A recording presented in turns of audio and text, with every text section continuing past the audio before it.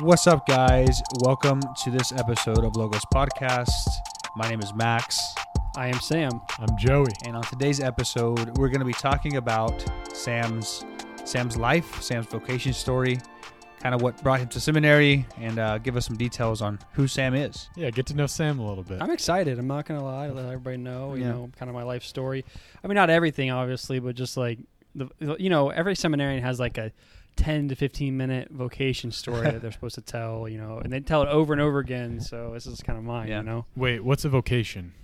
Oh, this is a good question.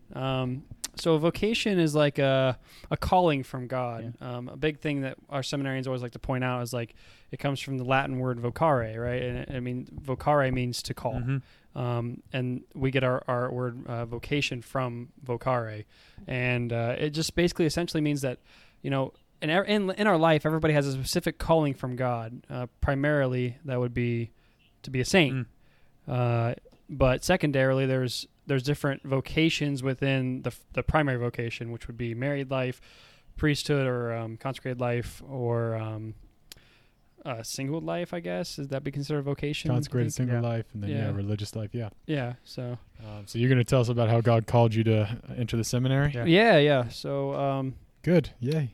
Yeah, and just if you guys have any questions, just let me know, and cool. You can interrupt me.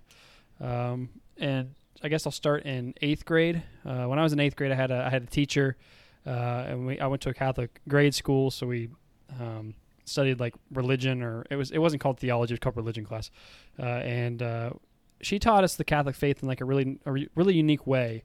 It was with like the intellectual side of our faith, right, but also like the spiritual aspect of it. So that combination of those two, putting those together, is like a really good combination for a young man who's discerning the priesthood, maybe to think about the priesthood, right? He's like, well, yes, I always had this spiritual aspect of my faith, but now I have this like intellectual arguments that also bring me to God's existence. And those two like combined is like, okay, wow, that's a really good thing.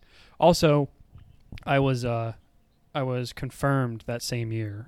So I always like to say that it was not an accident that I'm feeling, like this calling or this maybe movement towards the priesthood during that time. Yeah, for sure. Yeah, so that was kind of where I really started thinking about the priesthood. And then I went to 9th grade, and in 9th grade, I basically had some of the same stuff I had in 8th grade. I had another teacher, this time a man, and he took what my 8th grade teacher did and just kind of ran with it, right? We had like same type of intellectual arguments, but really deep in the faith, praying the rosary, saint of the day, right? We always go over the saint of the day and know like facts about them and everything. So that was really good, and I started to really seriously think about the priesthood. I was like, maybe God's calling me to be a priest. Can I ask you something? Sure. Was that scary when you were in 9th grade? Yeah, I mean that. Well, that's it. No, I mean it's exactly. And Joey, obviously being a guy who's also felt the call. When you first feel that notion of that pull to the priesthood, you're kind of like, wait a second. I don't know about this. Sure. So that's what was going on with me. I'm like, I got really scared. I was like, nope, I definitely did not think that. I was like, I'm doing like these weird mind games where like, no, I definitely didn't think about the priesthood. And nobody asked me about it because no one ever thought about it. Like I went from like thinking about it to like, don't even want to talk about it. Yeah. And really, I tell you, I did that for the rest of my high school. I didn't really think about the priesthood. I just focused on my sports. I played basketball and baseball, and I was pretty successful in both of those. So if you do say so yourself. Yeah. Joey thinks he was more successful in high school, but really it's me.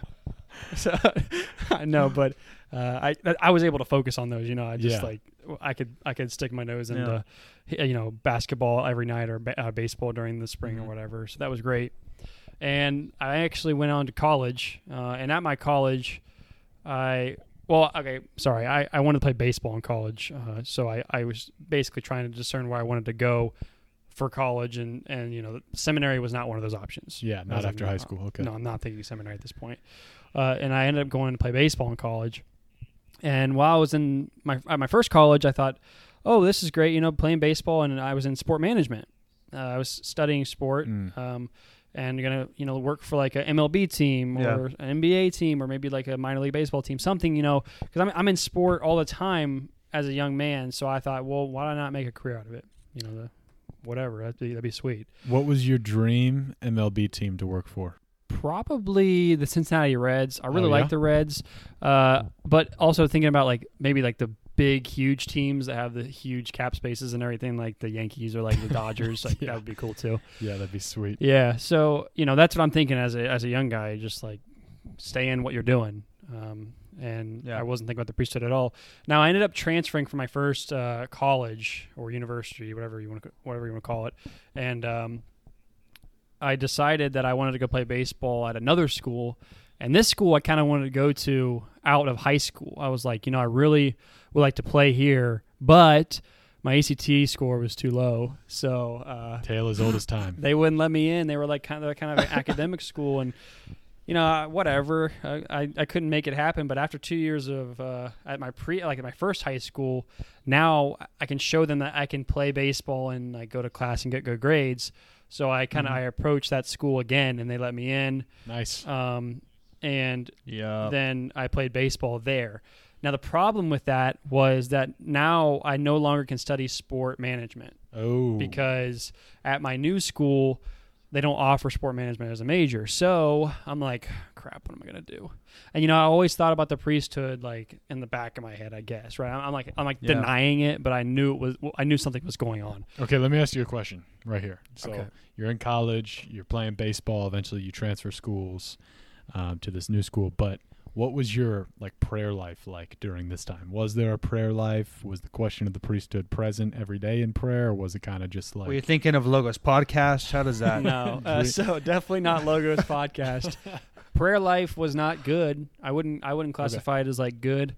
Now, I guess I was one of those Catholics that was convicted that the Catholic Church was true and good and beautiful, but I didn't care to go to mass.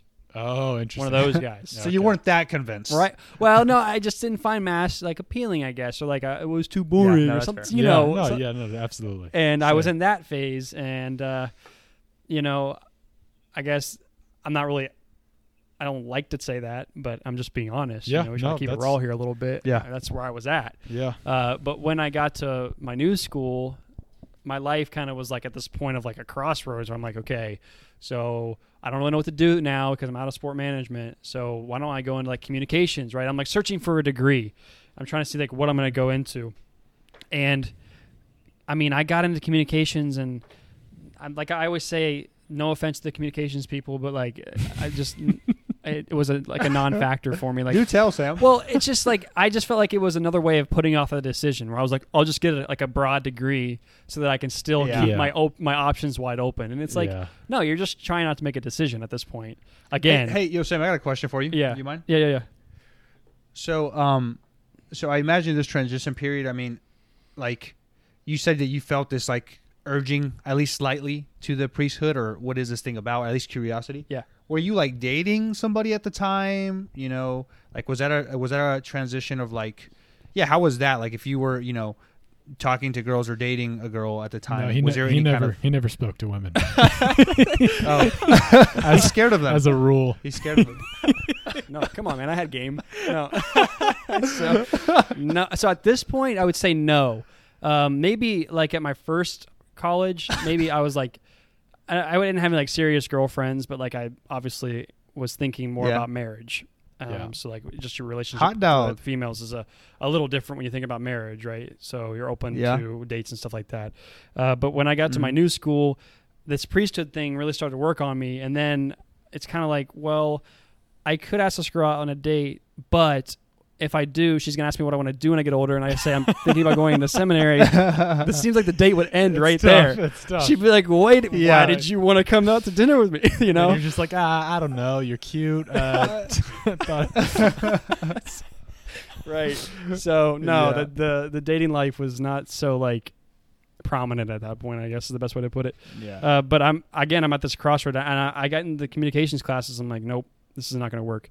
So I'm like, okay, fine, God, I will surrender to this priesthood thing, take it serious, and do what I need to do to like set myself up for seminary, because like I knew it wasn't going to go away unless the only way it's going to go away is if I go to seminary and I get in there and I'm like, okay, I was wrong. Yeah. That's the only way it's going to go away at this yeah, point. yeah. Yeah. So I was like, fine, okay, God, I'll do what I need to do. And I decided to go meet with the religious studies department chair, a guy named Dr. Hustwit, and he, I went to talk to him. I scheduled a meeting, and I was talking to him and told him the story I kind of just told you guys, and he said, "Okay, good." So here's the thing: I am actually not a religious studies professor. I'm a philosophy professor, and my son discerned the priesthood too, because I'm Catholic and he was raised Catholic, and I know that the seminaries are going to want you to have philosophy. So why don't we, instead of putting you in religious studies class and get your degree in that, you can get a degree in philosophy, and that'll kind of be a good stepping stone for seminary. And I was like, cool, Doc, that's pretty cool. I don't even think that maybe that I'm here on accident, right? Like the Lord was maybe watching over me. And I said, but there's one issue. You're gonna have to tell me what philosophy is.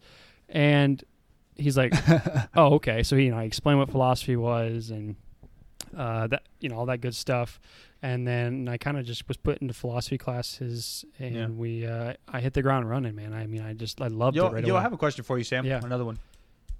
So what did your parents think of, like, you going from somewhat of a, more general career path, in your college studies, to something like philosophy, which seems so abstract to so many people? Like, how do you go about sharing that news with your parents? Or like, hey, Mom and Dad, by the way, I'm considering the priesthood. Or maybe you didn't tell them that. Maybe you just said, hey, I want to study philosophy. No, so and they were like, what in the world does that mean?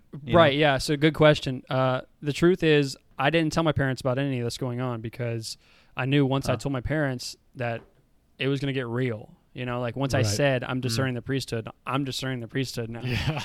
So I did this all silently. Dang. So I didn't tell anybody. Mm-hmm. That's crazy. Actually, really, the first time I really talked about it was with Dr. Hustwood, I'm pretty sure.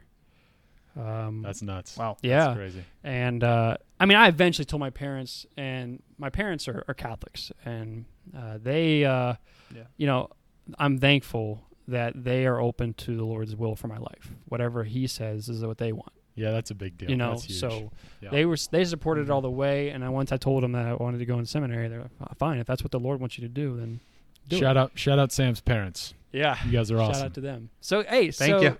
Things were going great, right? I'm going into seminary, and I can't wait. I'm taking the classes I need to take, and here we go, right? What could be worse, or what could be better than this? But then I was hit with like another curveball. Quite the curveball. Yes, pun intended, or no pun intended? Maybe the pun because of the baseball thing. Yeah. So this happened in January 2018.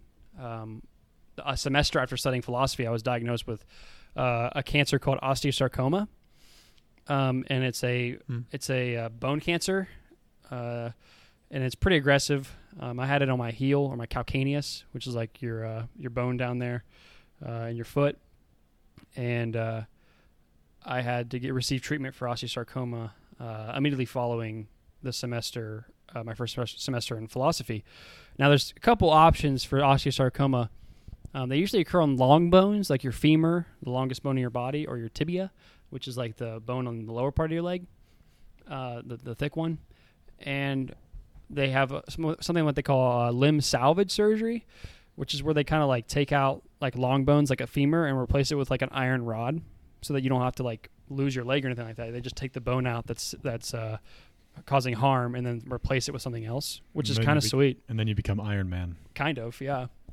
You can't go in the airport without telling them you have metal in your leg. Yeah. No, but there's that treatment. But I didn't qualify for that because it's on my heel, which is like, I don't know, obviously this is not an anatomy podcast, but there's a lot of bones in your ankle. I mean, you can't reconstruct that easily. I probably couldn't do it at all.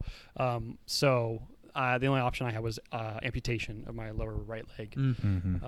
So I wear a prosthetic on my right leg, and then after the amputation took place on January 25th, 2018. I had 9 months of chemotherapy that would go all the way to September. Okay, I have to say this right now after you've just shared that. Okay. When I met Sam, I think you were wearing pants, and like I had no clue that you were wearing a prosthetic leg. And at school, Sam plays sports with us. He still plays Mhm. basketball and baseball, and Yep. soccer's tough for him sometimes with the Yes, it is. with the prosthetic, but he can do it, and it's really he's a walking miracle. I mean, Yeah. it's pretty amazing to see. So I'm really amazed and thankful that he survived the cancer, but also to the doctors and and the technology that we have that's able to allow him to continue walking around. Yeah. He also makes me very angry because he's still so good at athletics, and I feel like I should be better than a handicapped person like Sam. But no, it's not handy true. capable. Handicapable. Sorry, handy capable. That's right. Yeah. That's Yeah. right. So, they make great things these days for us amputees. And to be honest with you guys, I forget I am handicapped most days. Like I don't. That's such a blessing. It Gosh, doesn't. It that's doesn't cross amazing. my mind. So, thanks be to God. How do they impact your vocation, your discernment, though? I'm sure that. No, great question. How did that? And that's where I want to go into right after. So like obviously I'm like, oh well, great. Okay, so I'm gonna be a priest, and I can't wait. And then a semester after saying yes to God, I get cancer. I'm like, well, now I can die. And so let me try to put this together, God. Nobody wants to be a priest. Like nobody. And I want to be a priest. Except Joey and Max. Yeah. Right. And now I'm going to die probably. Or maybe. Yeah, right? right. And it's just like, as a young guy, you're just like angry. Right. How can you not be angry at God? Absolutely. Yeah. So like if you're out there listening and thinking like maybe you're angry at God too, well, so was I and am sometimes, right? And I'm in seminary. Yeah. So it's okay to be angry at God. It's okay. As long because when you're angry at God and you're yelling at him in your head or wherever you're yelling at him, or with your voice. yeah, man, or with your sometimes. voice, Yeah. that's actually prayer. Yeah. You're actually praying. So that's kind of a big. That's one of the things I learned is like, okay, I'm going to give this to God, this anger, right? Now this anger would be turned into maybe more of an understanding later on, but I got it out, I would say. But there's two things that I really want to point out that I learned through this cancer experience. The first I want to tell through like another story. When I was going through cancer, I had a port in my chest. So anybody who knows anything about cancer, that people who have cancer have ports in their chest, and these ports are kind of like catheters that go into your heart. And what that does is it allows like easy access for IVs and things, so you don't have to keep getting pricked in the arm. They can just access you through this port, and they put medicine in through it and everything. So, the medicine goes through the port and then straight to the heart, and then all the medicine or the chemo or whatever, or any drug you're using, disperses immediately throughout the whole body. And the reason that's advantageous is because if you go through the same veins over and over again, the veins get hard and the skin looks weird, and it's just not good long term. So I had a port. Now this port was causing trouble with me. I went into what they call AFib. It's called AFib for atrial fibrillation, and it basically is like an incomplete beat of the heart, or like an arrhythmia. Your heart's not completing a beat, and it's not pumping like as much blood as it should be to get to your whole body. And what that does is it makes you more at risk for stroke, right? So like it's kind of like it's a medical emergency. You That's a big can't deal. sit in it because you could stroke out. I actually didn't know this, Sam. This is new to me. Yeah. So that was going on. I basically had this like your heart rate doesn't complete beats, but if you put on like a I think it's called a pulse oximeter, like those little things that go in your finger that read your heart rate and your oxygen levels in your blood. Mm-hmm. It shows your heart beating at like 190. Now that's not actually true because you're not completing beats, but jeez, it's like you get super dizzy and it's hard to stand up, and so that was going on. So basically, I had to get a cardiac MRI. I had a bunch of tests done, but basically the biggest test, or the one that took the most time, was a cardiac MRI. And they just wanted to see because I had a thrombus on my heart, which is a blood clot. So this atrial fibrillation produced a blood clot in my heart. So when you have blood clot in your heart, obviously that can go to your brain and be very dangerous. So they want to take a look at it through a cardiac MRI. Okay, so I had to get this cardiac MRI, and I went down to a hospital connected to my cancer hospital, and they kind of wheel you through the halls and stuff. It's kind of sweet, except you never want to do it. So I'm like being wheeled down these halls, and I'm on a telly. A telly is like a box. If you go to the hospital and you see like the V's of like the heart rate, right, where it's like the boom, boom, boom. You know what I'm talking Yeah. about, Max? I know it's hard, but Yeah. yeah. Yeah. And The ones I see on my screen right now. yeah, Yeah, kind kind of. So, I was connected to one of those, and if you picture me laying on a bed, picture me without a prosthetic because I didn't have a prosthetic yet. So I have half a leg where my foot should be. My telly's there, so like I have this big like box thing on my bed, and I can't walk. I can't like do anything. I'm just basically rolling around this hospital, and then they just kind of leave you in the hospital, like in the hallway outside of the MRI of the room they do it in, and I'm just chilling there with like a bunch of people. There's just beds lined up on each side of the hall, and the people walk in between them, and you just like are with people waiting to get tests done. And you're Just got chills, bro. Imagining that. yeah, it sucked, and you're all alone. Because your parents can't come back down there, like your doctors are not with you. I mean, there's nurses there. Like I could flag somebody down if I wanted something or whatever. Yeah. But, I'm just basically sitting there, and then I looked around, and what hurts is just like everybody around me was like 95, right? And like I don't mean to say that like 95-year-olds don't matter. Right. They do, like a lot, but like 95-year-olds typically have health problems, Yeah. not 22-year-olds. Yeah. Yeah. So like again, that anger is just like what is going on? Like how the heck did I get in this spot? Yeah. But all I had in my hand was my rosary, and I'm sitting there with my rosary, like Sweet. praying my rosary, and just like sitting in the hallway, just being miserable, dizzy, can't sit up, can't do anything, couldn't like escape if I wanted to, just like helpless. And I hit like this point of like, I guess rock bottom, right? And probably an overused term, but that's what it was. And I'm just like, I literally have nothing, like absolutely nothing, God. So I know at this point that I have nothing, so I need something, and I need you. You're the only thing that I truly can rely on at this point, because my doctors are telling me all kinds of things, and half of them are wrong. Doctors are great people, don't get me wrong, but they're human beings. And I was just like, I need you, God. I have nothing else. And that was a really big moment for my vocation. Not only my vocation, but my life, right? Because I took that, and now that's my foundation, right? I finally learned that lesson. And, I'm stubborn, right? I'm a stubborn guy, and it took me to have my leg chopped off to be an AFib, waiting for a cardiac MRI, and helpless to realize that I need God. Yeah. So God, You're pretty stubborn. That's true. it is true, yeah. But now God can take that guy who was stubborn and who thought the church was true and good and beautiful, but didn't like to go to mass, Right. and now He can take that man and build him into a man that He needs in the future, God willing, as a future priest. Yeah. So I'm not a complete project, as I always say.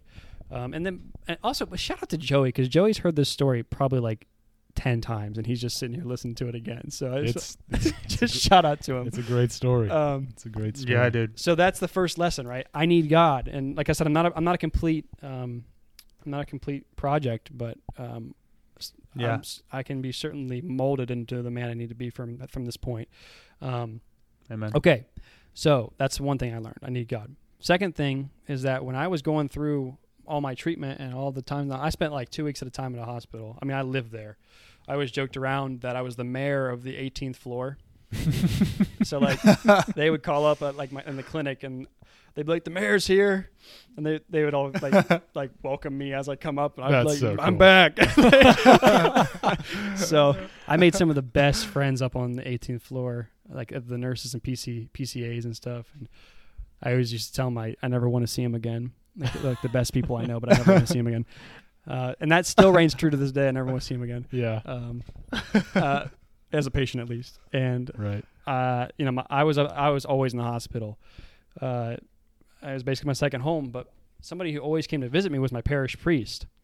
My parish priest would like always come and be with me and bring me Jesus and the Eucharist, and just spend time with me. We were never really talking philosophy and theology, to be honest with you, though. We weren't talking about boring subjects that Logos talks about. We're talking about whatever, right? Just as friends. And we used to like watch Band of Brothers. I don't know if you guys are familiar with that. Yeah. He had like a dinosaur computer, we call it, and it was the only computer in America that played DVDs still. So we'd bring it up, and we'd slap on the those hospital tables that are good for nothing. Yeah, but you just put all your stuff on. Absolutely. Yeah, nothing. we'd watch it on one of those. That doesn't have a roll straight or whatever. You have to like fight it to get it in place. Right. We'd prop it up on that and watch Band of Brothers and just hang out. So, basically what that taught me is the love I have for the priesthood. Yeah. That man that I was so scared to be in 9th grade is now the man that I would always call to come be with me while I was in the hospital, my lowest point. Mm-hmm. And as a priest or as a guy discerning the priesthood, what is there a better lesson to learn than that? Is there a better lesson to see that the things that I'm training for in the future in seminary are real things? People really need the priest. And there's something different about the priest coming versus like a friend. Not that I don't have good friends, right? Right. Like, Yeah. there's just something. He brings Jesus with him. He brings the presence of God. Yeah. So there's. Yeah. So now I know I need God, and now I know I love the priesthood. That sounds like some really rock solid things to learn before entering seminary. Yeah. So now as I look back on my cancer experience, I don't know what the future holds. Because my cancer come back? Absolutely. I hope it doesn't, but it could. But I know that some of the things I learned are going to be foundational and really important for a guy in the future if God so wills that I'm a priest. So Amen. Yeah. that's my vocation story. Thank you. Boom. Thank you for sharing You that. guys got any questions? No, I don't have any questions. When you were talking about needing God, I was reminded of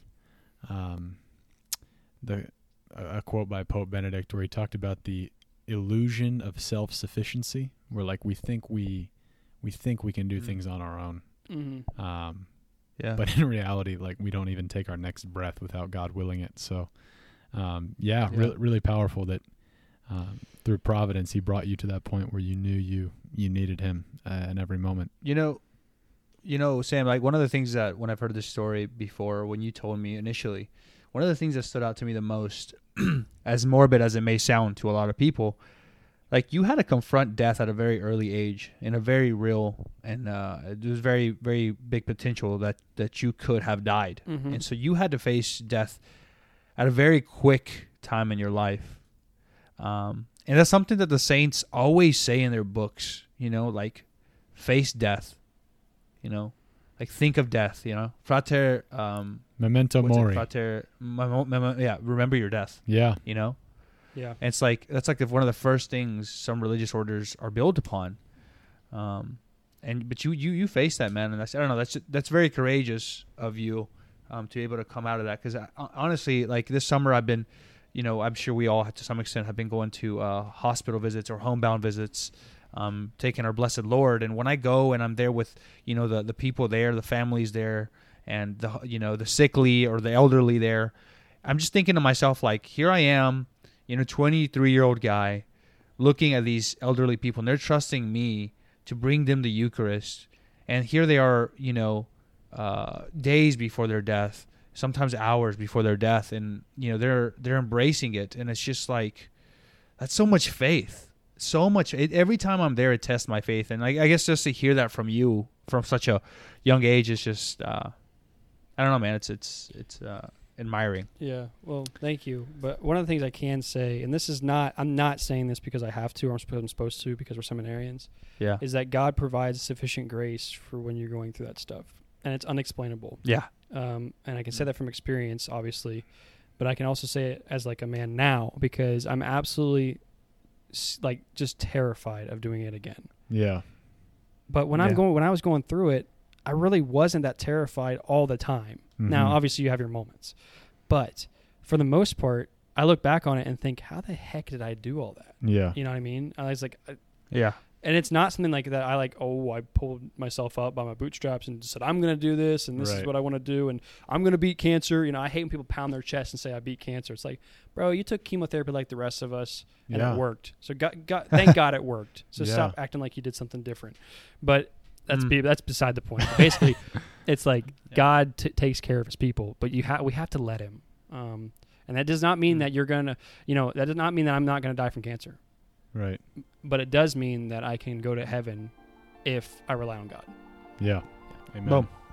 Amen. Good stuff, Cool. man. Thank you for sharing again. Yeah, thank you. All right, cool. All right. Well, guys, I hope you enjoyed this episode on Sam's life, his vocation story. I hope you learned something. As always, may God bless you.